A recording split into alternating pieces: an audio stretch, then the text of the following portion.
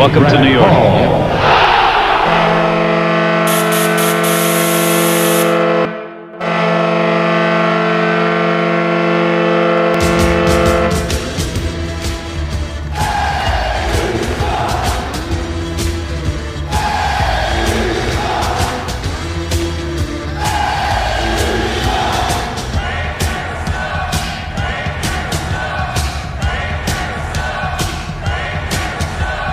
Attention fans, this is the Devil's State of Mind podcast, brought to you by the Hockey Podcast Network. Now here's your host, Neil Villapiano.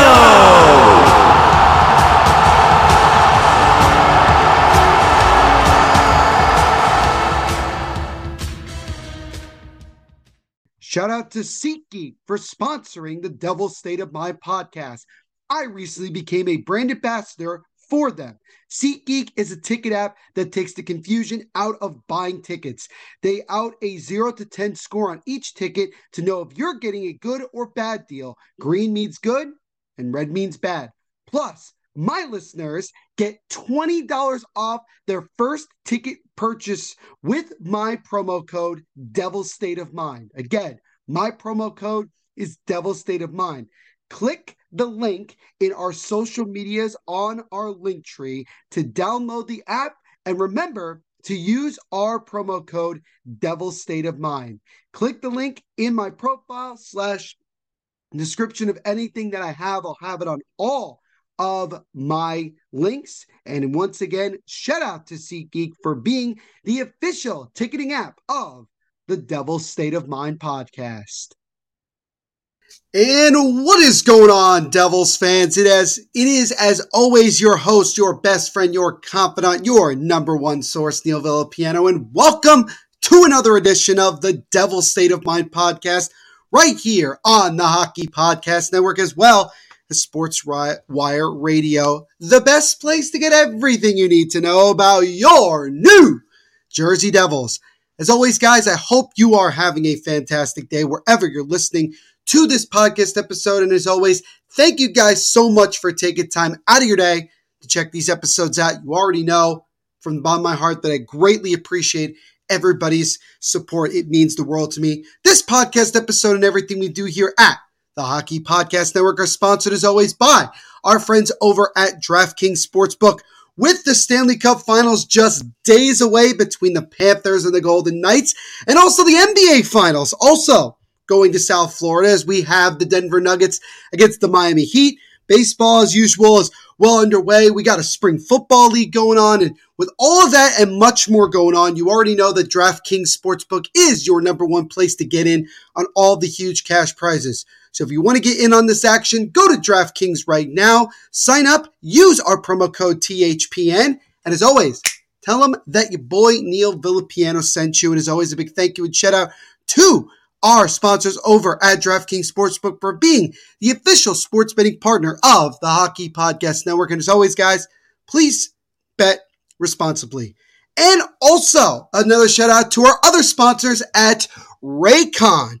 And Devils fans, gotta be honest with me, if you want the best quality earbuds and headphones at half the price of the other major brands, go to buyraycon.com/THPN to get 15% off your purchase. Again, buyraycon.com/THPN. And again, shout out to Raycon for sponsoring the Hockey Podcast Network as well as the Devil's State of Mind podcast.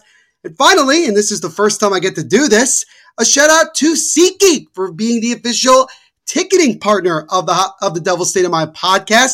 And when you use my promo code Devil's State of Mind, you get $20 off your first purchase. So make sure when you use SeatGeek, which is a phenomenal ticketing app, make sure you use my promo code Devil's State of Mind to get $20 off your first purchase. So shout out to SeatGeek for being the official ticketing partner of the Devil's State of Mind podcast. Ladies and gentlemen, we have a very special guest joining us here on this edition of the Devil's State of Mind podcast. A lot of you already know who this man is, and I'll be the first one to tell you that this guy is an absolute rock star. He has really worked his way up and grinded, and he has been not only getting the opportunity to really be inside the Devils locker room and obviously get a lot of really awesome content. But he also is a pretty darn good broadcaster in his own right. We are very excited to welcome back on the host of the Locked On Devils podcast, Mr. Trey Matthews. Trey, welcome to the Devils State of Mind podcast. Welcome back. How are you doing today, my friend? I'm doing great, Neil. It's been a while since I've been on your show. It's been a while since you and I have talked face-to-face. Obviously, we've been talking throughout the course of the regular season. Obviously, we have that group chat with fellow Devils personalities. It's been a great year for the Devils. I know we didn't go as far in the playoffs. I'm sure we would have liked, but come on. The Devils made it past the first round. They beat their Hudson River rivals, the New York Rangers, and Jack Hughes had a breakout year. Same with Nico Hischier. A lot of key pieces stepped up at the right possible time. For the first time in a good while, the Devils were buyers at the trade deadline. And now, for the first time in a long time, I can actually be optimistic during the offseason and something can actually come into fruition, if that makes sense. And it's going to be a little weird because usually I like to do something called silly season on my Yes. show, which I talk about trade discussions, free agency, but the Devils are really focused on two key guys who are going to eat up a good chunk of their finance. And obviously that's Timo Meier and also Jesper Bratt. So silly season might be a little different, but I'm not going to complain because the Devils are now going to be trying to build for something even bigger. They had their eyes set on the Stanley Cup final, hopefully. I think you might want to change it to realistic season because considering the fact that both, you look at Jesper Bratt and Timo Meier, I mean, they're two very realistic, guys that we obviously have to try to get signed down. And we're going to talk about them a little bit later on in this episode because the main bulk of this episode is going to be discussing the Devils' unrestricted and restricted free agents. And Trey and I are going to give our thoughts as to whether or not we feel that we want to keep this player or let them walk, or even maybe try to trade them to get some form of an asset. But the first bit of news is something that came down today. You guys are listening to this on Thursday, June 1st. But on Tuesday morning, afternoonish, we got word that Devils associate coach, well, now former associate coach, Andrew Brunette, is leaving the Garden State after one season to become the next head coach of the Nashville Predators, as John Hines, former New Jersey Devils head coach, has been fired with 1 year left on his contract. He's already apparently a candidate potentially for the head coaching spot with the New York Rangers, which I got to tell you would be it'd pretty much be one of the funniest things I would ever see if that ended up being the case. I would give a lot of sympathy. Well, maybe not, but whatever. If I don't see it happening. I don't see it happening. No. I don't even know why he's considered a candidate. I don't really see where that's going with that. But nonetheless, Andrew Brunette leaves after just 1 year with the New Jersey Devils. He was hired as an associate coach last offseason after being surprisingly let go by the Florida Panthers after a really impressive season. But considering where they are right now, 4 wins away from winning the Cup, I guess it's fair to say that maybe they made the right decision. For Andrew Brunette, he leaves helping the Devils finish 4th in total goals this season overall in the regular season, a 21.9% power play succession rate, which was 13th in the NHL. But where it really, really mattered most was in the playoffs, and it quite frankly was not there. And I'm going to let Trey give his thoughts on that in just a second. And obviously the big question after that is who will be the guy that replaces Andrew Brunette in that role. A lot of people are speculating that it could be Sergei Brylin, who was the Utica Comets power play and offensive coach when he was in Utica. Maybe they look outside the organization. Who knows? But Trey, overall, give me your thoughts on the news we got today about Andrew Brunette leaving New Jersey to now become the next head coach of the Nashville Predators.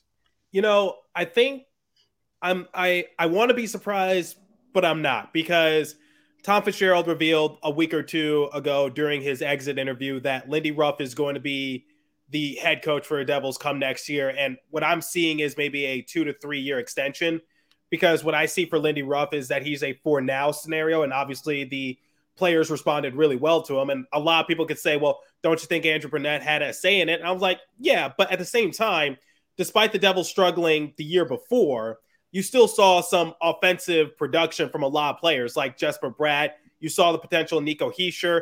Jack Hughes was injured, but yet he was still able to be over a point per game player.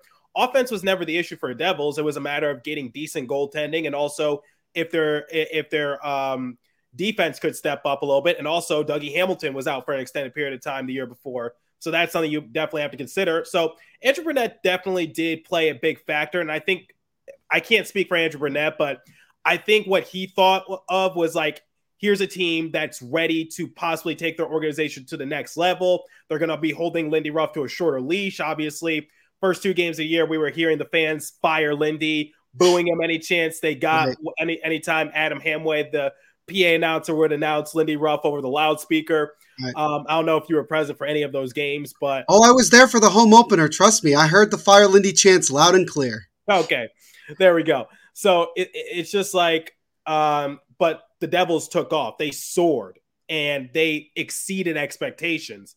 And for Andrew Brunette, he was in charge of the power play. But at the end of the day, you just said that they were the 13th ranked team in the entire NHL for power play.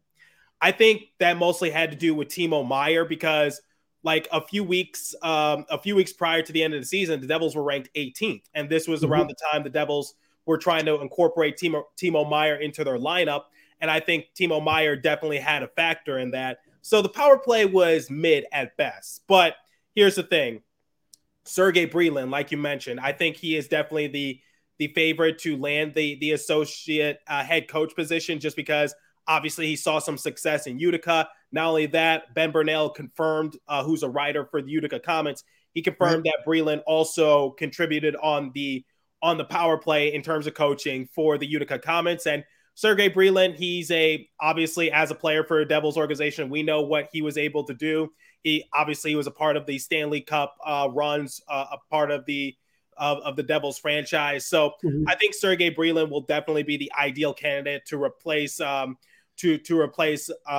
Brunette. And like I said, I think Andrew Brunette, he saw his eyes set on a team that was ready to take their organization to the next level. Maybe they just needed a new head coach, but at the end of the day, Lindy Ruff, he did really well. He's a finalist for the Jack Adams Trophy. And now it's just like, I think Andrew Brunette was like, I want my own team. I don't want to wait another few years. And, I was, like I said, I was a little stunned because I was really expecting for Andrew Brunette to see it through, because I was like, once Lindy Ruff leaves, whenever he wants to, then I said maybe Andrew Brunette will be the next one in line and ready to take over that head coaching position, because we saw what he was able to do for the Florida Panthers in the midst of that Joe Quenneville controversy that involved the Chicago Blackhawks.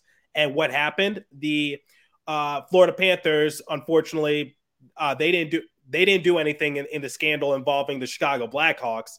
But at the end of the day, they're still involved by association, because obviously Joe Quenneville, who was the head coach for the Chicago Blackhawks at the time, was now their head coach. So now they had lost their head coach. They had the best record in the NHL at the time. And now they basically have to rely on Andrew Brunette. And he was able to weather the storm. He was able to lead them to President's Trophy winners. And obviously the Florida Panthers made the playoffs, and and obviously they didn't really go all that deep. And now they're going to the Stanley Cup final, or they were waiting for either Vegas or Dallas, and now it's going to be Vegas. But digressing a little bit, I think Andrew Brunette, he has proven what he is capable of doing. He too was a finalist for the Jack Adams Trophy after he was able to, once again, in the midst of controversy, was able to just weather the storm a little bit and lead the Florida Panthers to that great record last year. And the power play did improve for the Devils, but it was decent at best. Really got better when Timo Meier was added to it. But given what Sergei Brylin has done in Utica in terms of being a coach and also in charge of the power play, I think the Devils are in good hands. Yeah, I think, it came as a little bit of a shock when we found the news, and obviously we saw that Andrew Brunette was leaving, because there was no indication that he was considered a candidate for Nashville. Apparently John Hynes was surprised that he was let go, because again, there was no indication that he was going to be let go. John Hynes did have 1 year left on his contract, but I guess the Predators felt that he needed to go another way. And look, I mean, the plan for Andrew Brunette kind of took a different direction, because when he was brought in last offseason, he was brought in as an associate coach, which for a lot of us is translation for head coach in waiting. That was something that Jersey Joe in particular pointed out to me, that basically it was just a matter of time before Andrew Burnett would take over. And when you saw how the season started, 0-2, things did not look good, you kind of assumed that that was pretty much going to happen. And then it didn't. And then the Devils had the unbelievable year that they did. And, Tom Fitzgerald said at his end of the season presser that Lindy Ruff would return. So for Burnett, he kind of looks at it and says, well, there may just not be an opportunity here for me to make that next step to become a head coach. I got to look somewhere else. And he saw some opportunities. I know that Columbus reached out to him. I think the Rangers also admitted some interest, but I guess for Nashville, with Barry Trotz now the new president of the team and everything like that, also / GM, I guess maybe he felt that it was more of a better spot for him. So obviously it's something that, it's not the end of the world. I wouldn't necessarily say that we have to panic here. I think that you do have to give credit to Andrew Burnett for what he did, but I also think Lindy Ruff in general was kind of the main factor in all this, kind of changing his system to make it better for the team. And I wouldn't be surprised if it was Sergey Brylin, because really, we're not really losing a coach, because the only thing we're losing is an associate coach. We still have all of our assistants, including Sergey Brylin, who at times was only up in the press box, kind of watching from there, kind of coaching from up above. So yeah, it obviously, you're happy for Andrew Burnett. He's not in the Eastern Conference, so that really doesn't affect us. So we only see him like once or twice a season. And so we wish him nothing but the best moving forward. And we thank him for the 1 year that he was in New Jersey. And we'll see how much of an effect Burnett leaving has on this team, either positively, negatively, hopefully positively. I think you would have to see how the tenure for Lindy Ruff, how the rest of the way kind of goes, because I always say Lindy Ruff is a for now situation. Is he going to be here for 10 or so years? Probably not. Because I don't know how much longer, because he is getting up there in age a little bit. So it's right. My thing is like, how much longer does Lindy want to go? Light the lamp during the hockey playoffs with DraftKings Sportsbook. Right now, new customers can make a $5 bet and score $150 in bonus bets instantly. And with the second round of the Stanley Cup playoffs just about to begin, there are so many different money lines or puck lines and bets that you can make. One that I'm really banking on is for the Seattle Kraken to move on to the conference finals after the second round matchup against the Dallas Stars. They have a lot of momentum, and I think it really is a good bet to make for them to win the series. How many games they win in is up to you. But that's just an example of the many different types of bets you can make during these hockey playoffs. And if you want to get in on the action, here's what you do. You download the DraftKings Sportsbook app right now and sign up with promo code THPN. New customers can make a $5 hockey playoff bet and score $150 in bonus bets instantly. That's code THPN, only at DraftKings Sportsbook. Gambling problem? Call 1-800-GAMBLER. In Massachusetts, call 800-327-5050 or visit gamblinghelplinema.org. In New York, call 877-8-HOPE-NY or text HOPE-NY to 467-369. In Kansas, call 1-800-522-4700. On behalf of Boot Hill Casino and Resort in Kansas City, plus 21 in most eligible states, but age varies by jurisdiction. Eligibility restrictions apply. See show notes for other offer details. See DraftKings.com/sportsbook for details and state-specific responsible gambling resources. Correct. Yeah, it's a good point. And I think we have to keep in mind, we have to, first of all, the new contract that Lindy Ruff is getting, we don't know what the term is or anything like that. We just have to wait and see what happens with that. I still think Kevin Dineen is going to be a prime candidate to potentially become the Devils' next head coach, considering what he's done in Utica. But that's going to be down the road. We'll see what happens once Lindy's new contract gets announced. But yeah, Andrew Burnett is leaving the Devils after 1 year being an associate coach to become the next head coach of the Nashville Predators. And so a little bit of change in the coaching staff going into next year, but I think it'll pretty much be the same with the subtraction of Andrew Burnett. So with that now out of the way, we are now into the main topic of our episode here today with my good friend Trey Matthews, again, the host of Locked On Devils. And if you haven't already, make sure you go check out that podcast as well. Trey does a great job, not only with the audio podcast, but also video as well. Go like and subscribe to him on YouTube. Would really appreciate that. But we are going to be discussing the Devils' unrestricted and restricted free agents. And the Devils have a decent amount, and they also will have just a little over $30 million in cap space going into this offseason. I think $32 or $33 million in cap space to start. So there's a lot of money, a lot of areas that the Devils can use all this money to, spread the wealth. And the Devils, I'm sure, will be trying to keep a good amount of these guys, maybe not all, most likely not all of them. But I am curious, Trey, for both of us to see who we agree, disagree, that might be able to come back, we think might, deserve to come back to play for the Devils moving forward. So we'll start with the unrestricted free agents because that's a little bit easier, considering that they're just, guys that we could just sign. The deal, we don't have to worry about any restrictions or anything like that. And we'll start with Tomas Tatar, who 2 years ago signed that 2-year contract. I could already tell by Trey's face he's not really feeling this first guy. But, he was a guy that the Devils – yep, go ahead, Trey. It depends on the circumstance. That's my thing. Fair enough. Tatar is coming off a pretty good season. Certainly the best of the 2 years that he's been in New Jersey. 20 goals, 28 assists for 48 points. Really kind of found some success once he was playing with Nico Hischier on that top line. So that was kind of something that really kind of caught your eye. But I think, honestly, Trey, if the way that I look at it and looking at our prospect pool and also maybe potential options in free agency who are, from other teams, I think I'd just let him walk, honestly. That's the way that I look at it. Like I said, it depends on the circumstance because obviously he's not a top priority. It's the other priorities are going to be Timo Meier, Jesper Bratt, Eric Haula, maybe even Sharon Govich just because he's younger. Mm-hmm. But the thing for Tomas Tatar is that he actually did lead the team in plus minus. So that's something to factor in. But not to take away from his incredible season, but obviously he saw a lot of success when he was paired alongside Nico Hischier.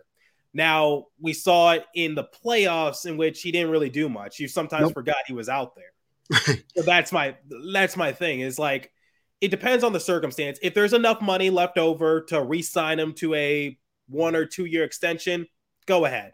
Right. But here's something else you can factor in, Neil. You just talked about prospects. How ready do you think Alexander Holtz is going to be to rejoin the Devils as a full-time starter? Because the Devils have a lot in the pipeline. Right. But the thing is, Alexander Holtz, over the summer, I hope he's getting a skating coach. Mm-hmm. Because the problem with Alexander Holtz is that it doesn't seem like he could keep up with the fast pace of the Devils. That's what he struggles in. But if he's able to get a skating coach, I think he'll be better. But there's a reason why every time he goes down to Utica, he puts up big numbers. But when he comes up to the NHL, deer in headlights, it looks like he's playing with like barbells on his skates. Yeah. Yeah, I think that definitely is a big question mark going into next year's training camp. How ready is Alexander Holtz going to be to take a top wing role on this team, considering how up and down things were, mostly down here in his first really full year-ish with the team. And you look at a guy like Tomas Tatar, who's a veteran who obviously has been with the team the last 2 years. And, he did have a very strong regular season, but certainly was a ghost in many games during the playoffs. And I think he's a guy that's probably going to be towards the end of the priority list, as you just mentioned. So, yeah, I think we're both kind of in somewhat agreement. Like if he's there and he's cheap and we need to add some familiar pieces, then okay. If not, there's other options out there. The next guy that I'm really curious to hear your opinion on is Miles Wood. Now, Miles Wood obviously is not the same player that he once was. The physicality isn't there as much. He might still be dealing with problems due to that hip injury he suffered the season before. And there were times this year where he really just was a non-factor for games on end. I mean, it felt like at times we were watching another version of Pavel Zacha where just nothing was generating. He finished with 13 goals, 14 assists for 27 points, got a couple of points and goals in the playoffs, but really did not make enough of a factor as I think everybody wanted. And I think, honestly, despite him being, still having a lot of speed and everything, and obviously he does bring physicality, something the Devils do lack, I just think that it might be time to let him go and let him seek a different team, because I think that there might be other options out there that might be better. And who knows what Miles Wood is asking for at this point in terms of a contract. Well, there's a reason why he didn't walk last offseason, or why the Devils didn't get rid, because I think he was a restricted free agent last offseason. He was a restricted free agent, correct. Yeah, there's a reason why the Devils didn't deal him away, is because they couldn't get anything for him. So, and they signed him to a 1-year extension. I think he was originally asking for like a 3-year extension, but the Devils were telling him no. And it was like Miles Wood was at a very vulnerable position because he's coming off of a major hip surgery. He only suited up in like 3 or 4 games. And the Devils are like, look, we can't trade you anywhere. You're obviously a restricted free agent. You want 3 years. We're going to give you 1 year. Go out and show it. The thing for Miles Wood is, like, I don't care about the goal scoring. I care more about the physicality. I care more about him asserting himself. But I got to give him credit. The first half of the year, we saw the BMW line just be that huge X factor for the Devils. That's one of the reasons why they were able to win 13 straight games. But at the same time, I wonder how much was that contributed to Miles Wood. That's something I'm going to have to look back on, because when Nathan Bastian went out with injury, the Devils missed his impact. Christy Flannery of the Hockey News, she wrote a couple articles about that matter. And I had to give credit where credit was due. Christy was absolutely right. Even though Nathan Bastian isn't like the MVP of the team, he plays a huge X factor in terms of depth. And then for McLeod, he's getting the faceoffs. He's doing the dirty work. And when he's able to score, that's a big momentum booster for the Devils. But for Miles Wood, there were too many stretches, especially in the second half of the year, in which he's not scoring or he's not being physical. And we saw in the first series against the Rangers, he had an offensive end, penalty? He had an offensive end penalty. And as a result, he had to be a healthy scratch. And I had the chance to speak with Miles Wood, and he was disgusted with himself after being a healthy scratch, because that was the first time all season in which Miles Wood was a healthy scratch. He's been scratched before, but that was due to injury. He was disgusted with himself. But at the same time, it's just like, I think of someone maybe like Curtis Lazar, who can probably bring that physicality a little better than Wood. And it would be hard to let Wood go, just because he's been with the team for a long time, similar to someone like Mackenzie Blackwood or Damon Severson. They've been there since like 2015. It would be sad to see Miles Wood go. I'm not going to lie. But at the end of the day, he was just too inconsistent. And he did step up his game in the second round against the Carolina Hurricanes. I'll give credit to him in that regard. But once again, it's just like there's no consistency, whether it's scoring or being physical. You're a bottom 6 player, and you getting like those offensive end penalties, that's a big no-no. So for Miles Wood, it might be time to move on and just give that spot to Curtis Lazar, because what I saw from Curtis Lazar during the playoffs, he's playing good minutes on the penalty kill. He's asserting himself. He's not afraid to put his body around. And one thing that Curtis Lazar described to me when I asked him, how would you describe your overall game? He says he plays meat and potatoes type style of hockey. I must say, I chuckled a little bit after he told me that. But I think Curtis Lazar, I think he deserves a spot over Miles Wood, if I'm being completely honest. So maybe I'm just saying I wouldn't mind if Miles Wood stuck around, but then again, I don't know if it's the nostalgia kicking in, or if maybe it's just me just trying to remember what Miles Wood is capable of, but might be time to move on from Wood. I think a lot of us were hoping that he would be able to get back to a level that he was at earlier in his career, where he was that super speedy guy and, throwing his body around like crazy. And I think injuries and inconsistency, I think, really slowed him down. And you look at Curtis Lazar, one thing to mention also, he has 2 years left on his contract at $1 million per year. which in my opinion, considering what he brings, is an absolute steal. So he obviously is a guy that could fill in in that Miles Wood role. And I think, again, nostalgia, aside, I think that when you look at it from the business standpoint and trying to build this team, it might be better to let Miles Wood walk. Now, again, kind of similar with Tatar, if we feel that we need to bring a guy or two back that's been here for a while that they feel that can still help us, then okay. But I think overall, I would lean more towards just letting him go and letting him kind of take that next step in his hockey career. So the next guy is a guy that I'm sure, Trey, you definitely want to bring back, and that is the man they call Hollywood, Mr. Erik Haula, who in his first year, obviously after being traded from Boston in the deal for Pavel Zacha, he came in and had a pretty much, I would say, an up and down year. He got off to a really good start like a lot of guys did, and then he went through a long stretch where he was really struggling, specifically playing on that wing for Jack Hughes or playing on that center role for Jack Hughes. And once he kind of got back to playing consistently on that third line again, he started to produce again. And you look in the first round against the Rangers, he was one of our top point getters. He really, really stepped up his game. He finished with 14 goals, 27 assists for 41 points, and he was very adamant at the end of the season when they were cleaning out the lockers that he wants to be here. He told Tom Fitzgerald, and you were there, Trey.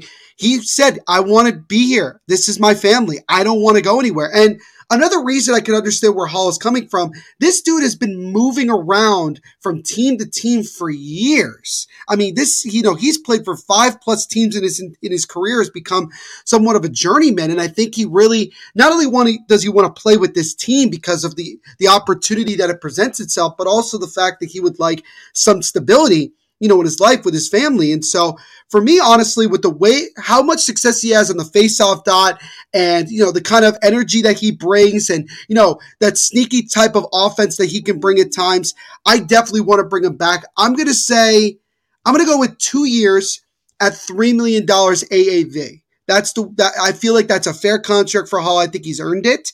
And he's a guy I definitely want to keep moving forward. Yeah. So, in the words of Jack Hughes, I'm a big Erik Haula fan. And I must say, I was a little, like a lot of people, I was a little late to the party. So you mentioned him being on the same line as Jack Hughes, but I'm going to ask you a question, Neil, and I'm going to put you on the spot. Do you know why he was put on the same line as Jack Hughes consistently, despite Haula not putting up the numbers himself? And quite honestly, I didn't know this myself until Christy brought it to light on my show. The only explanation I could come up with is based off the fact that Jack Hughes is not the world's greatest when it comes to faceoffs, and Erik Haula was. And at one point, I think Erik Haula was like top 3 in the league in terms of faceoff percentage behind Michael McLeod. We had 2 of the top 3 at one time, but that's kind of the best answer I could give to that. You're actually correct, because Erik Haula does the faceoffs, he does the dirty work, and there's a reason why Erik Haula is able to do some of that stuff, because it takes the burden off of Jack Hughes' shoulders. So when Jack Hughes was going on that tremendous tear in late December, early January, when the Devils were struggling a little bit, who was on his line? It was Erik Haula. So James Nichols actually asked that question after a post-game one time to Lindy Ruff, because this was when Fabian Zetterlund was still on the team, and Amanda Stein asked, why was Zetterlund a healthy scratch? And then James Nichols did a follow-up question, and Lindy Ruff provide the explanation. He was like, because Erik Haula, you look at faceoffs, you look at him working the corners, you look at just doing the dirty work, it takes the burden off of Jack Hughes' shoulders. And that's why Jack Hughes said during his locker room cleanout, he said verbatimly, I'm a big Erik Haula fan and we need to bring him back. So I think Erik Haula has done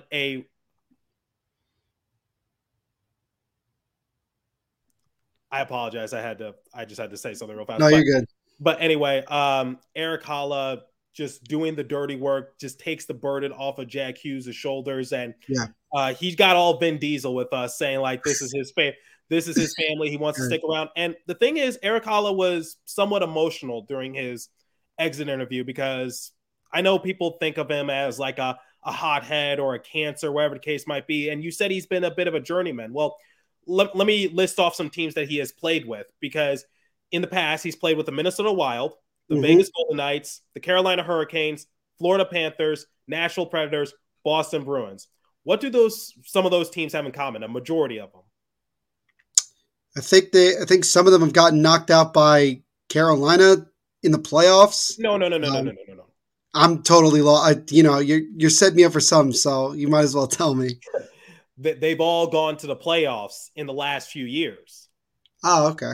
So yes, the joke is when he was playing with the Devils, Devils, the Knights went to the Cup final if ever in the inaugural season, and Erik Haula was a part of that. Yeah, Vegas Golden Knights. So yeah. The joke is when he was playing with the Predators, got knocked out by the Hurricanes. Bruins knocked out by the Hurricanes. Obviously with the Devils, knocked out by the Hurricanes. Yes, that's the joke, but I don't think it's necessarily a bad thing that Erik Haula has played with these teams, because if you look, it's not like he's playing with a team like the Arizona Coyotes or the Montreal Canadiens or some of these bottom tier teams in the league. He's actually playing on teams that go to the playoffs quite consistently.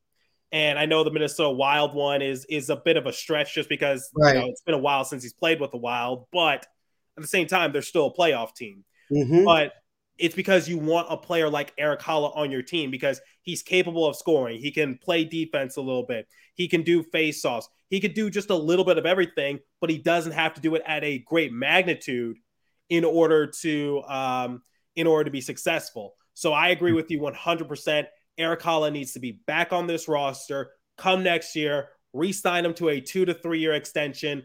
And quite honestly, I'm going to make a bit of a hot take. I don't know what your opinions on it are, but I think Erik Haula deserves to be an alternate captain come next year. I don't think that's necessarily that much out of the question, considering that one of our alternate captains may not be on the team next year, because that's another UFA that we'll discuss in just a moment. But I think Erik Haula has become a leader on this team. I think this team does need a little bit more veteran leadership, and I think Haula brings that. He really went through a lot of different ups and downs this year, a lot of criticism from me included. And he fought through it. And he got rewarded and had himself really overall a really good year in New Jersey. And he's a guy that is beloved by everybody, including the most important player on this team in Jack Hughes. And look at what Jack Hughes said last year about Lindy Ruff. He wanted him to stick around. He didn't want him to go. And obviously Lindy Ruff was able to back that up. And Erik Haula, I think he wants to be, he definitely wants to be here. Jack wants to be here. And I think that it's not a matter of if it's going to happen. I think it's a matter of when. And so I think Haula may end up becoming one of the higher, as you mentioned, one of the more top priorities going into the offseason in terms of getting guys signed and everything. And obviously for Haula, it's going to be easier because he won't be asking for too much money. And I don't know about term or anything like that at this point in his career. But Haula sees what this team has the capability of doing long-term, and he wants to be a part of it. So now let's shift to the back end because we have 2 defensemen and 1 goalie. The goalie is going to be very easy, but we'll get to it in just a moment. But the big defenseman that everybody's talking about is, of course, Damon Severson. David Severson has always been for me a very curious case because 1 minute he's scoring a spectacular goal, like he did against the Rangers in overtime in the regular season. The next minute, he's shooting the puck into his own net. And sometimes he makes a really poor defensive play. Sometimes he makes a play that basically wins us the game.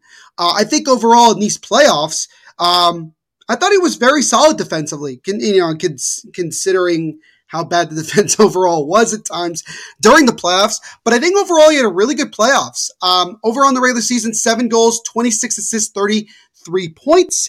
Prior to this season starting, at the end of last season, Damon Severson had said he wants to be here long-term. This was before we had this season that we just did. He wants to be here long-term. Now, the issue is that on the market, I have been hearing that it's possible he could get up to a 6-year deal from somebody at a pretty reasonable, high-end AAV. And it's tough because at times it feels like Severson is our best offensive defenseman, and it's still kind of a question mark for me though. Personally, I think it might be time. Again, another nostalgia guy. He's been here for a long time, but I think considering what we have coming up in the system and things like that, with a guy like Simone Nemets potentially making the team next year, I think it might be time to let him go. But, if the Devils signed him to a long-term deal, to be honest with you, the longest I'll go is like 4 years. I mean, I don't want to go any further than that, but maybe I'm being too unreasonable. But for me, I think it might be better overall to let him, test himself on the market and maybe find a bigger money deal that he may not get at another point in his career. Damon Severson took a bit of a backseat in terms of putting up the offensive numbers because obviously you have someone like Dougie Hamilton. Ryan Graves is capable of doing it at times. So Damon Severson took a bit of a of a lesser role, but we saw his consistency during the playoffs when he was paired alongside Kevin Ball. Mm-hmm. And the thing is that the advanced analytics show it that Damon Severson has actually stepped up his game, and he's not as bad as people are portraying him to be. Yes, he could be a bit of a bonehead. I go back to that play against the Philadelphia Flyers. I was actually up in the press box in which he had a costly turnover. Flyers scored on the other end. That's the game-winning goal. And Lindy Ruff was not too pleased with them post-game. He said that that's not even in the Devils' playbook, what Damon Severson did. And as a result, the very next game, Severson was a healthy scratch. So my thing for Damon Severson is, like you said, I think the time has come to let him go because that money can be put to use somewhere else. And the thing is like, I think he would be demanding a little bit too much. Now, the thing is, maybe you could trade his rights away and maybe get something out of it. But at the end of the day, I just think Damon Severson, like do a sign and trade kind of thing. I don't know. But yeah, Damon Severson, he admits that this is going to be uncharted territory for him because this is the first time in his career that he's going to be an unrestricted free agent. But the problem I have with Damon Severson is that I'm not really seeing like long-term success with him. I think it's time to be giving that position to Kevin Ball or Shimon Nemec, Luke Hughes in terms of just like getting those big minutes and getting that chance to just basically be an everyday kind of player. So like you said, there's a lot of players in that pipeline. And I think Damon Severson and another defenseman that we're going to get to, I think momentarily, I think it's time for them to see opportunities elsewhere, not because they're bad players, but I think especially with the surgence of Kevin Ball and Luke Hughes during the course of the playoffs, it might be time to go into a different direction. And this time I can safely say that the nostalgia is not going to be kicking in for me just because there's room for Miles Wood at a cheap deal. But I just think Damon Severson, he's going to demand too much money.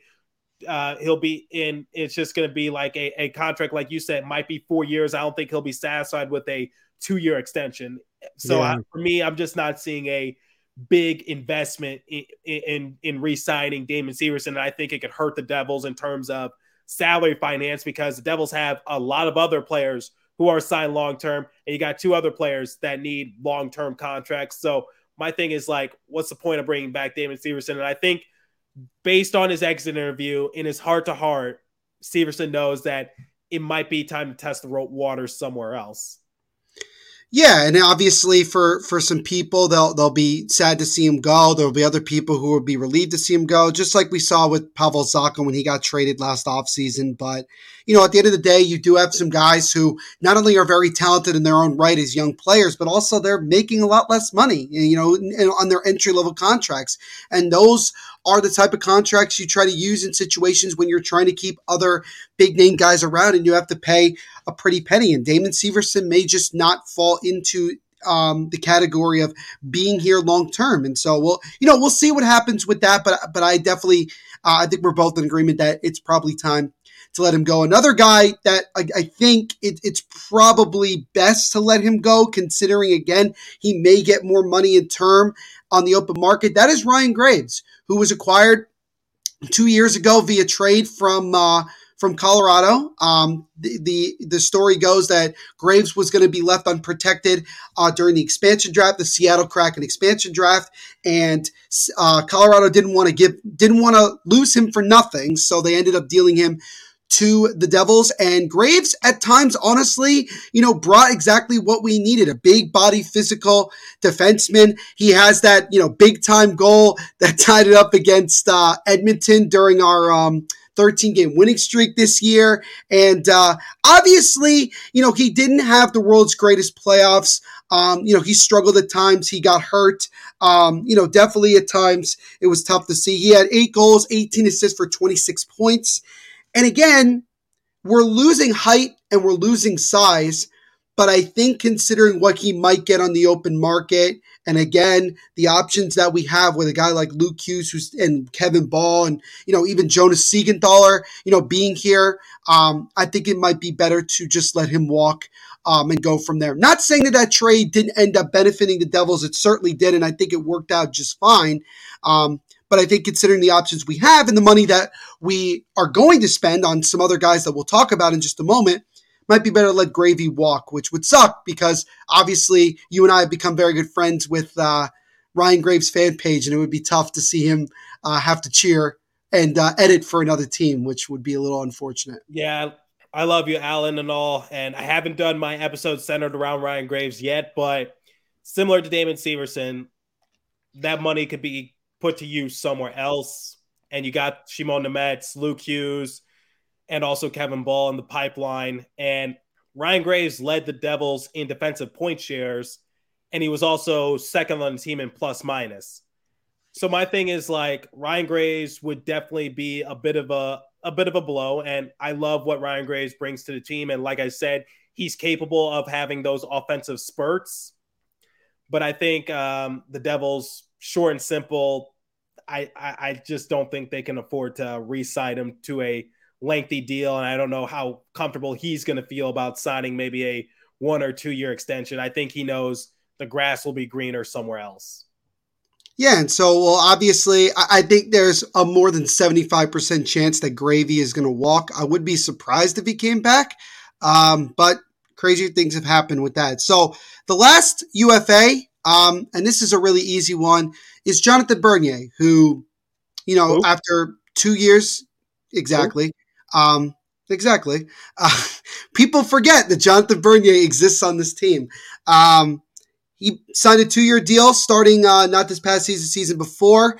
He started the year. He got off to a pretty solid start. Then he got hurt in a game against Winnipeg where he imploded, ended up getting hip surgery, and has not played an NHL regular season game or game in general since. He has practiced a bunch of times with the team, but he's never gotten to the point where he was healthy enough to play. I'll be very simple that the Devils are going to let him go, and I would be surprised if he found another team. I think most likely he might retire at some point during this offseason. Just another guy that the Devils tried to help fix the goaltending problem, and he was one of those 7 guys that suited up for the team the season prior. But I definitely don't see Bernier coming back at all after this unsuccessful 2 years in New Jersey. I think he's going to retire most likely. I like you said, I forgot that he was on the team, and there was rumors saying that he was going to return to game action at around American Thanksgiving. Never happened. Apparently, he got hurt once again during training camp or the scrimmages, or right. It might be because he was playing preseason. That's the thing. Right. Like, he was slated to come back at some point. Mm-hmm. But then as the season progresses, Devils went on their win streak, and obviously American Thanksgiving comes around and Bernier reveals that he had a setback. I'm just like, I think we've seen the last of Jonathan Bernier, because I think what's her name? Julie Robenheimer. I think that's her name. Yeah, Julia Robenheimer. Yep. Yeah. She revealed on a Twitter space that there were rumors circulating that that Jonathan Bernier could return at around American Thanksgiving. I was like, okay, I'll mark my calendar for that. Never happened. Never saw him in a suit. I didn't see him at the exit interviews. His equipment is still there, so I don't know what the case is for Jonathan Bernier. But done. Like T-bone steak done. Yep, pretty much. So that's all the UFAs. Obviously it'll be interesting to see what, in terms of Tom Fitzgerald, what he feels is a priority with the UFAs, who he feels deserves to come back and everything like that. And, we'll go from there. So Devils fans, let's face it, with coffee starting at $5, yes, even without any customizations, and our bank accounts somehow always depleting, we are officially entering a dupe session. Most products do the same thing, but are priced differently solely based on the brand name. So a good duplicate or dupe is crucial for getting the highest quality at the best price. One dupe you definitely shouldn't sleep on: Raycon wireless earbuds. Raycon is premium audio at the perfect price point so you can listen to what you want when you want without breaking the bank. And there are 3 features with the Raycon wireless earbuds that I enjoy the most. Noise canceling, they are waterproof, and they also don't come out of your ears very easily. They stick onto them very, very well. And, you could shake your head and everything, and they stay in very firm. Raycon's mission is to prove that you shouldn't have to pay an arm and leg for quality sound and essential smart tech listening features. You can get a pair and a spare and still pay less than you would with some of those other more big name tech brands out there. Raycon knows that in this economy, every purchase needs to be perfect. They offer buy now, pay later options. Right now, you could pay as low as $18 at checkout. Yes, $18. They have an easy and free return guarantee. They offer 2 years of product protection insurance for just a few bucks.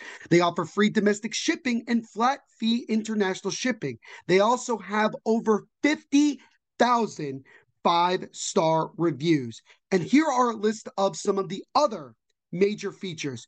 3 customizable sound profiles, earbud tap functions, awareness mode, custom gel tips for the perfect, most comfortable in-ear fit, crystal clear quality, water and sweat resistant, and 8 hours of playtime in everyday earbuds. And if you want to get yourself a pair or a couple, here's what you do. You go to buyraycon.com/THPN today to get 15% off your Raycon order. That's buyraycon.com/THPN to score 15% off. buyraycon.com/THPN. Now we're at the point that everybody wants to talk about, and that is our restricted free agents. And we got a good amount. We have a good amount of restricted free agents, guys that we certainly want to keep long-term and guys that are kind of on the, fringes of maybe sticking around, maybe not. The first guy, Trey, we got to get him out of the way. The first guy, and probably the most important signing of this offseason, is Jesper Bratt. There's no beating around the bush, at least for me personally. Trey may not agree with that, but that's understandable. Jesper Bratt, what an interesting last almost 12 months, right? So just before he went to arbitration, the Devils were able to sign him to a 1-year deal to avoid having to go to arbitration, as they couldn't come to an agreement on a long-term deal.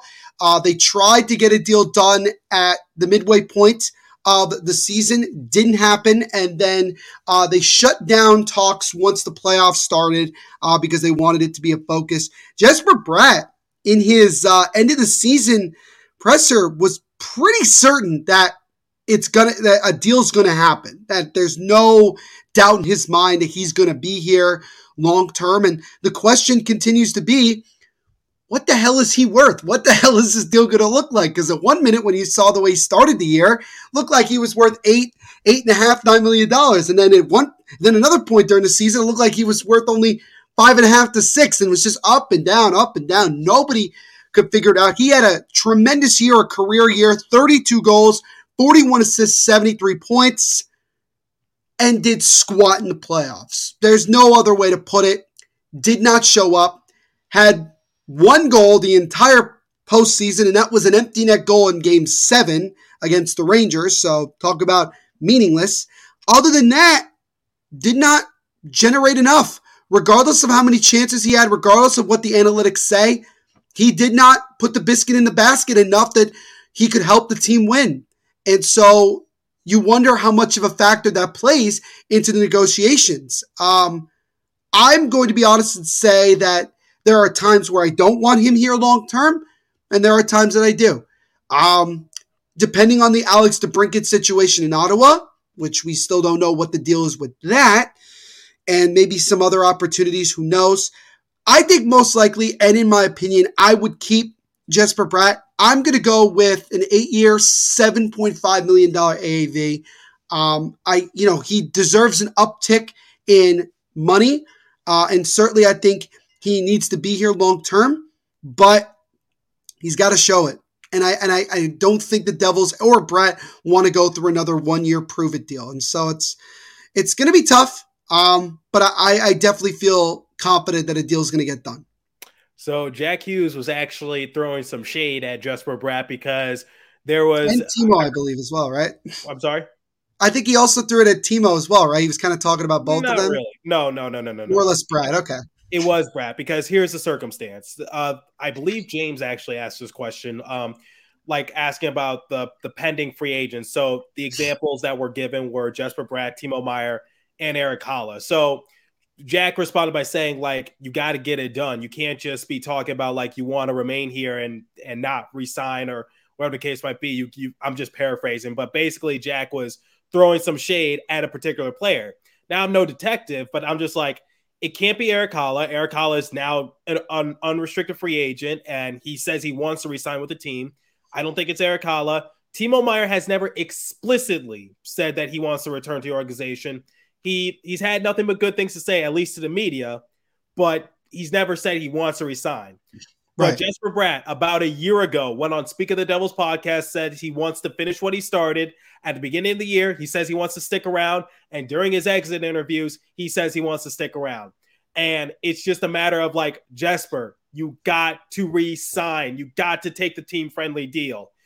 Because the thing is, Jesper Bratt is picking the right moment to test the waters because his performance was really good. I'll give him credit where credit is due because the Devils re-signed Nico Hischier and Jack Hughes long-term, but this was at around the time before Hischier and Hughes went, Super Saiyan and basically had career years. So the Devils made a smart investment, but now Jesper Bratt is probably going to be demanding for more money annually than Nico Hischier and Jack Hughes. So that's probably what his agent is trying to negotiate with because multiple times Jesper was like, I'm sure my agent will get a deal done. I'm just like, I don't know how the negotiating process works, but why don't you step in? Like Eric Haula literally told us before his exit interview that he was actually in Fitzgerald's office trying to get a deal done or say, hey, I want to remain here. Like, let's get it done. And he was waiting for the phone call from Fitzgerald. So take that into consideration. So my thing for Jesper Bratt is, given how inconsistent he could be at times, because he got off to a great start to the year. Fantastic. But he started to fizzle out in December and January, and it got to a point where people were trying to vote him into the All-Star game. I was like, he would have to rely too much on the advanced analytics to get him in.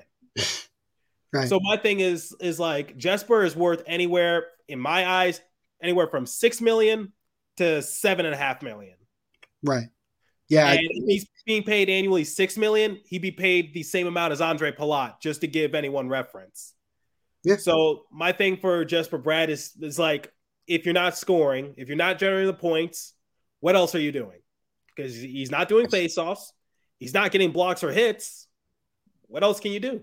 That's my thing. Good point. So my thing for Jesper Bratt is I want him back, but I think Timo Meier is a bigger priority. And Tom Fitzgerald has said, just because we don't have a first-round draft pick doesn't mean we won't get one. That was a very interesting comment he made. That was very interesting. But I think if they cannot get a deal done with Jesper in a reasonable amount of time, the draft is in a few weeks? Few weeks, yep. Okay. And I believe the season will be over in like a week or two, the final. So my thing is like, if they cannot get an agreement done with Jesper in a reasonable amount of time, the only player who will be worth a first round draft pick who is not signed to a long-term deal and who I think the Devils would be willing to part ways with is Jesper Bratt. You could, like I said, you could trade, or like you said, I'm sorry, I'm so used to doing this on my show. You could trade away Jesper Bratt to Ottawa and get Alex DeBrincat, who's also a restricted free agent. Also throw in Mackenzie Blackwood because I think the Senators are looking for a goalie. Or, you can look at William Nylander in Toronto, Clayton Keller in Arizona. So my thing is Mitch Marner if they move him. No. I'm just saying they've been speculating it. I'm just pointing that out. Way too much money. That's true.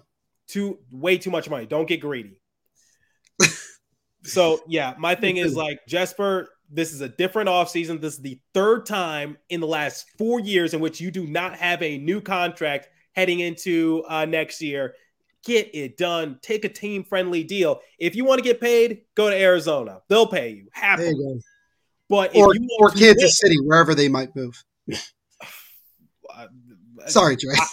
I go to Arizona State, so it's going to be sad if they're not there within the next couple of years. But digressing a little bit, if you want to win and be as part of something special, sign the team-friendly deal. Yeah, and I think another guy you forgot to mention that also made a comment similar, which I think Christy Flannery might have actually written about, was Jonas Siegenthaler said there was a reason that I only signed a 4-year deal and it was as low as it was. Yep. Because I believe in this team long term. I know what's here. I know what we're capable of doing and winning championships. And I think that's another comment to say to both Brett and Timo, hey, you guys want to be here? Then you got to help us out. You got to sign the deal and you got to make it fair for everybody involved, because if you don't, you're putting the Devils in a difficult spot where they're not going to be able to splash the cash and distribute it evenly to everybody where everybody's happy. So, yeah, Brett obviously has been frustrating to get a long-term deal done. And all we can do is just count down the days, really. I mean, it's all we can really do. Just see what happens and see how things progress. Now, you mentioned Timo Meier, and so let's talk about Timo. Obviously, he was the big, get at the trade deadline. The Devils were rumored to get him even back in September and October before the season started. And the Devils, just a couple days before the deadline, were able to get a deal done. It was a lot of players. I think overall the Devils got a really good deal to acquire Timo Meier. And honestly, I think in many ways he did live up to the hype that he had when he got over here. In 21 games with the Devils, 9 goals, 5 assists, 14 points. He also was getting going at the end of the playoffs, at least for the Devils. He started to get going, started to score. And obviously you wonder what would have happened if the Devils had continued deeper into the playoffs, what he might have been able to contribute from there. Overall this season, including with the San Jose Sharks, 40 goals, 26 assists for 66 points. He does have a qualifying offer at $10 million. I think there's no chance in hell that the Devils are going to sign that qualifying offer and the Devils will just do that 1 year, $10 million with Timo. I think that they are determined to get a deal done. He is one of, if not, as Trey mentioned, the top priority for the Devils in this offseason.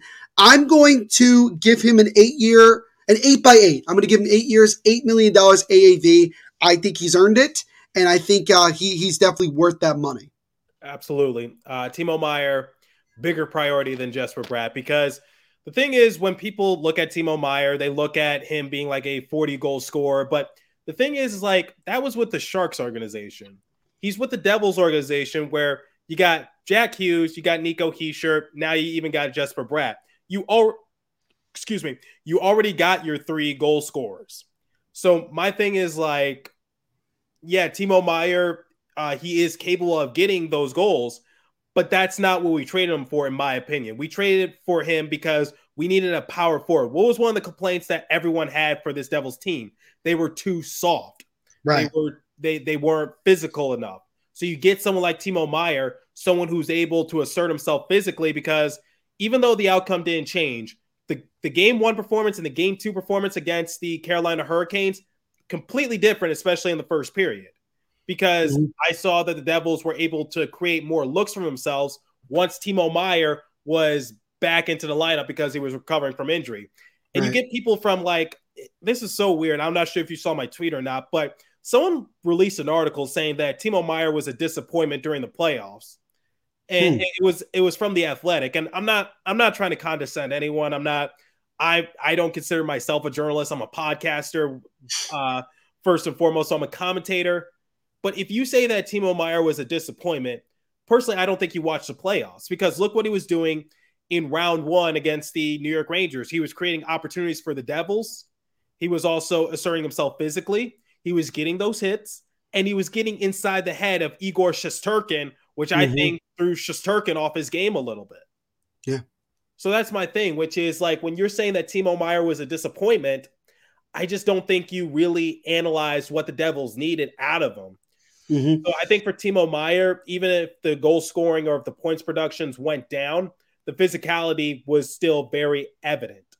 Yeah. So that's my thing, which is I think Timo Meier definitely deserves an extension with the Devils, and I would rather have him over Jesper Bratt all day, every day, and twice on Sundays. And you said the Devils had to give up a lot. Well, I'll tell you who they didn't have to give up. They didn't have to give up Alexander Holtz, Nope. Yegor Sharangovich, Nope. Shimon Nemets, Luke Hughes, and Dawson Mercer. That's correct. I mean, it's a job well done. Any of those assets. They gave up what? Andreas Johnson, that's just a salary dump. Fabian Zetterlund, Nikita Ohotuk, Shakir Mukhamadullin, a first-round draft pick that they don't need, and I think next year's draft pick as well, conditional. Depends on the circumstance. But yeah, so I think the Devils, by and large, won that trade. And worst comes to worst, the Devils can either accept the qualifying offer, maybe it'll go to an arbitration hearing. I don't know what the case might be. But at the end of the day, I think Timo Meier will remain with the Devils organization for at least one more year. And I think an extension will get done. But the thing is Timo Meier has not explicitly said that he wants to remain with the organization, but he's not giving anything alarming either, because someone like Mackenzie Blackwood, he says he wants to go where the opportunity is. And I think that's Blackwood's way of saying he knows the opportunity is not going to be in New Jersey. Right. David Stevenson, he says that, he's got a lot to assess. Essentially, I'm paraphrasing. But Stevenson basically also knows that his time might be coming to an end with the Devils organization. Right. So, I think So, yeah, Timo Meier, he's not saying that he wants to resign, nothing explicit, but at the same time, he's not giving anything off that's alarming. And that's a very good point that a lot of Devils fans need to look at that. Well, yes, he didn't say anything about, he wants to be here long-term or anything. He didn't say he didn't want to be here long-term either. So I think he's kind of keeping everything kind of under wraps. He just wants to see where things goes. I do think that there's a part of him, considering how things went this season and what the possibilities are with the Devils long-term. I think there is a part of him that wants to be here, but I think he also wants to be paid accordingly. And I think the Devils are willing to do that. Fitzgerald has been given the financial freedom to do that. He has said that publicly numerous times, and the Devils certainly have the money to do so. It's just a matter of getting it done. And I think I would say give it another week or two, and I think negotiations will ramp up again. Now that it'll be about a month since the season ended and we're getting close to the draft and things like that. So, we'll see what happens with both of those two major RFAs. Now, there are a couple of other guys that in one way or another were valuable to this team at different points during the season. The first guy, Yegor Sharangovich. We were just talking about him, Trey. 13 goals, 17 assists, 30 points this year. Obviously an RFA, a guy who, to some degree maybe it took a little bit of a step back from the year before, and everybody, looking at him as a guy who could be a top 6 scoring winger at a very low price. But I still think that he's earned the opportunity to stay here. I think it's fair to give him another give him a 1-year deal, give him another opportunity to kind of prove himself a little bit more as he continues to get more experience in the NHL. I'm going to say, I'm going to go 1 year, $2 million for Sharangovich, honestly. I agree with you. He deserves another chance, and the key for him is, can he thrive without Jack Hughes? That's the big underlying question that I have for Sharangovich. He brings speed, and he was good on the penalty kill as well. I don't think many teams are going to be asking for him if the Devils wanted to trade away his rights. Yeah, sign him to a 1-year extension. Just make or break. Last chance. He also was pretty good on the penalty kills, including, scoring shorthanded goals. So that's something that I'm sure the Devils will take into consideration when they go to the negotiating table. Now, a guy that was really valuable without scoring a ton, but certainly stepped up in the playoffs, Michael McLeod. And McLeod has had such an interesting career so far. Obviously people have mentioned before who was taken after him in the draft in his draft year, and obviously how long it took him to finally get his first NHL goal. But the great thing about Michael McLeod is that he really found a role in this team on that fourth line center role, and he's done a phenomenal job. He's one of the best face-off guys in the league. He was tremendous during the playoffs in terms of that. Good job being physical, was really, really successful, shorthanded as well. He had 4 goals, 22 assists for 26 points, which is pretty good for a fourth liner. And I don't honestly think he's going to cost the Devils a whole lot. I'm going to say give him 3 years at $1.75 million per year. I think that's reasonable for him, an uptick a little bit in what he's been making. And I think he's definitely earned the right to be here long term, and even 3 years is a decent amount of time. I don't think the Devils could afford to lose him for what he brings on the faceoff dot, on the penalty kill, and also even to an extent in the physicality department. Yeah, Eric Holla, and Nico Hischier were tops on the team in the faceoff category. So definitely got to bring back Michael McLeod, just bring that toughness and that physicality on the BMW line. And like I said, I think the big thing for Michael McLeod that surprised me was his contribution on the faceoff. So I agree with you. Bring back Michael McLeod, cheap deal. Don't think many people are going to be asking for him. And keep in mind, and I'm not going to go into great detail about this, but there was that hockey, that Team Canada scandal that made headlines last summer. Right now, it hasn't been talked about since September, so I don't know what the process is like for it. So I think that might also scare some teams away. But that's something take into consideration. But like I said, don't really want to touch on it and just bring that into light. But because I'm not a lawyer, I don't know what the circumstance is. But I think Michael McLeod definitely can provide a lot for New Jersey Devils and does a lot in the faceoff category. So Michael McLeod definitely a huge X factor for the Devils. Now, the next guy at one point in his career was the Devils' top prospect, if you can actually believe this at one point, and that is Jesper Boqvist. Now, here's the thing about Boqvist, and I've talked about him before. The best thing that happened to him was he got called up late in the previous year, 21-22. He found a role on the team and stuck with it, and then he started to generate success. Fast forward to this year, same thing. He found a role on this team on that third line. At one time, he was having a lot of success playing with Timo Meier on the third line, and he started to make contributions. Now, in the playoffs, he didn't really do much of anything, but he definitely does bring some speed and a little bit of scoring prowess, and a guy who could definitely help us on the bottom six. He had 10 goals, 11 assists, 21 points. I think for him, another guy that could be given just another year to try to show himself to again establish a role in this team. And I don't think it'll cost very much. So I'm going to go 1 year at $1 million for Boqvist. He's inconsistent, and I was actually present for one of his big games of the year in which he scored 2 goals against the Arizona Coyotes. I think for Jesper Boqvist is that, and we've seen this throughout his career, sometimes he's not there. Sometimes you forget he's on the rink, and sometimes he goes on like this huge spurt of offense, whatever the case might be. So the thing that Jesper Boqvist needs to work on is being a little bit more consistent if he wants to truly provide for the bottom six. But you know what? What the hell? Give him another chance. Cheap all right, deal. Cheap deal. Again, cheap deal. Right. Won't hurt you, and I think the Devils can benefit a lot in the end. Absolutely. Now, you mentioned this guy before, and he has established himself as a big X factor on this team, even playing on the bottom six, and that's Nate Bastian, who really, at times, when he wasn't playing, remember, he got hurt at one point during the year. It was amazing how much the Devils missed him and what he provides to the team physically and energy-wise. I mean, he's a guy that has really, really found a home and found a role in New Jersey. He had 6 goals, 9 assists for 15 points. He had a couple little contributions during the postseason, including in the second round. For me, I think he's definitely a guy that you have to keep. And I think he's earned a right to be here for a couple of years. I'm going to give him a 2-year deal at $1.5 million. I think that's fair for him.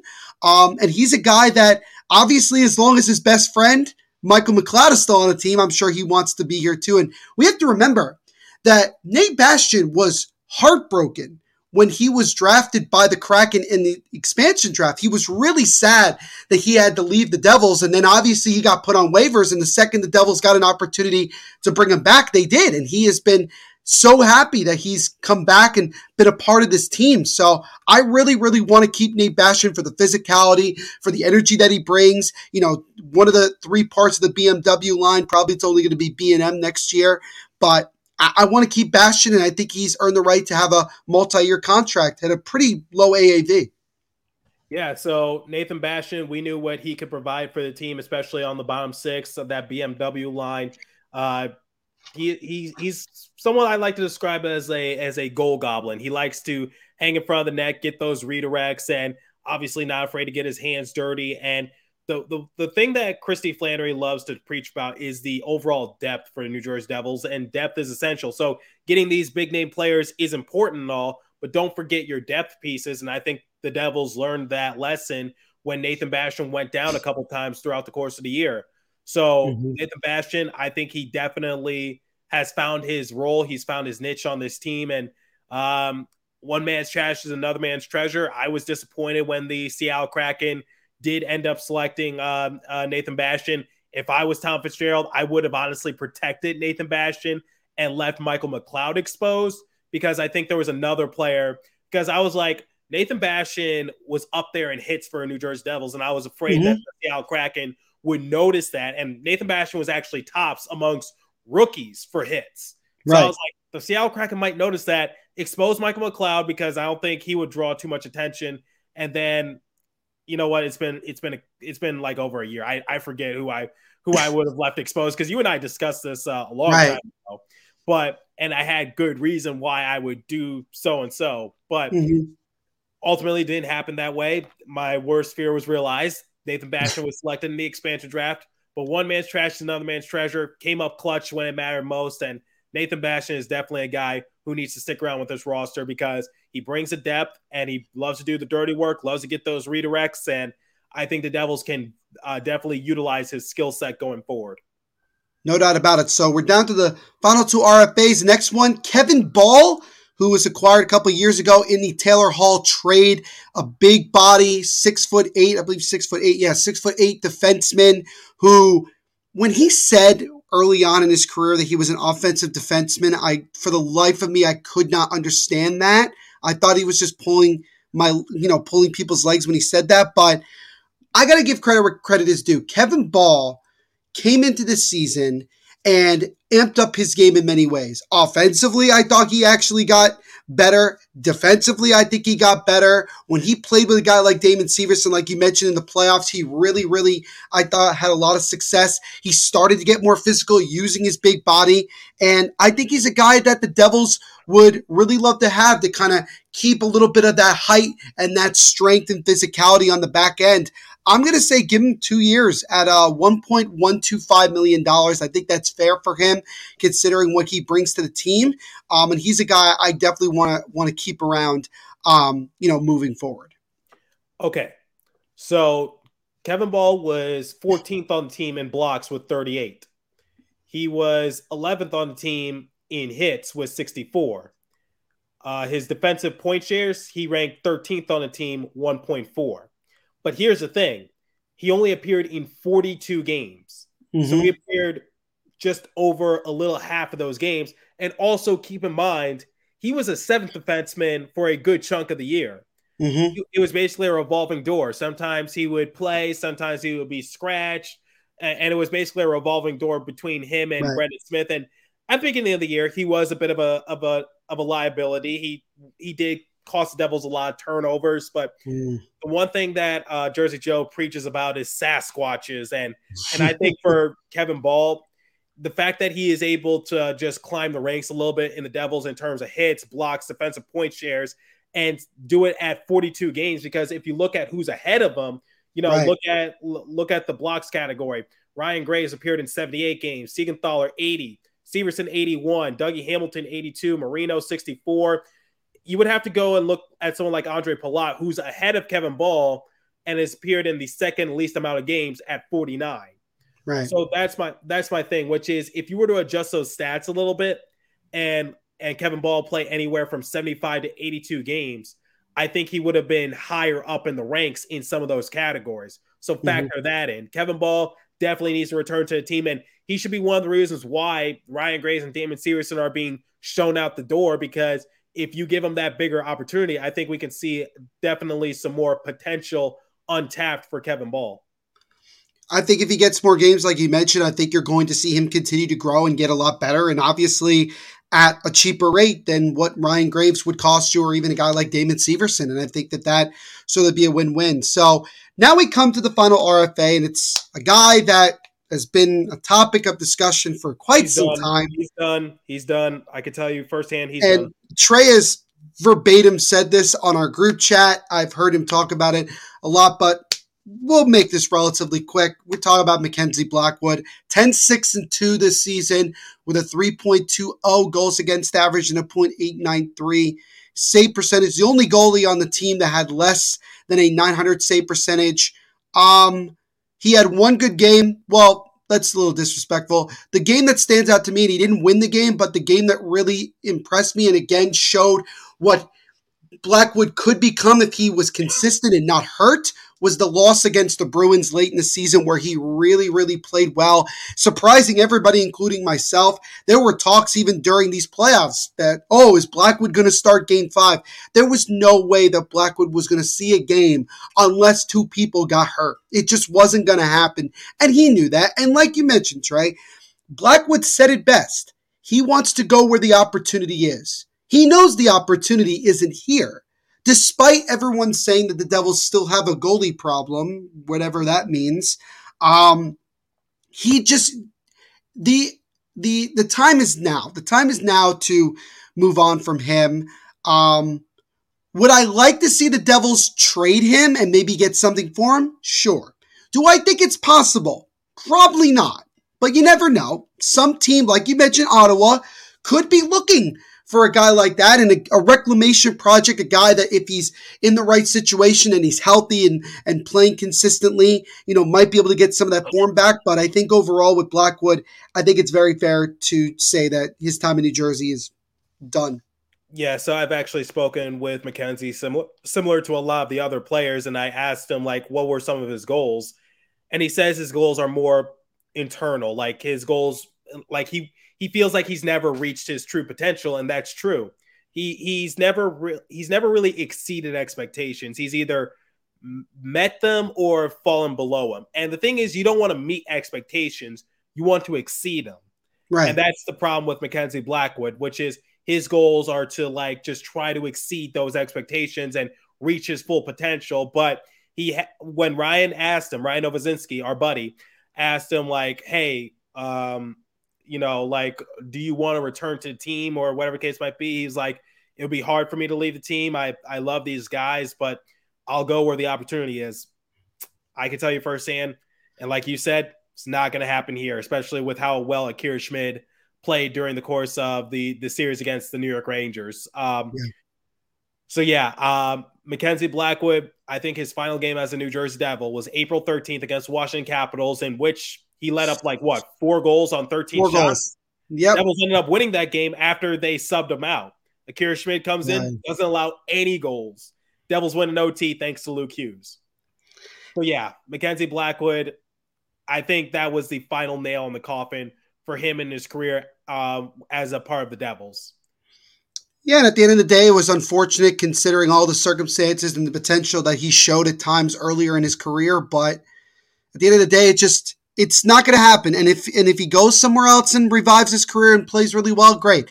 Just like with Zacha, I will say the same thing. It just wasn't going to happen in New Jersey. And I think you have to accept that.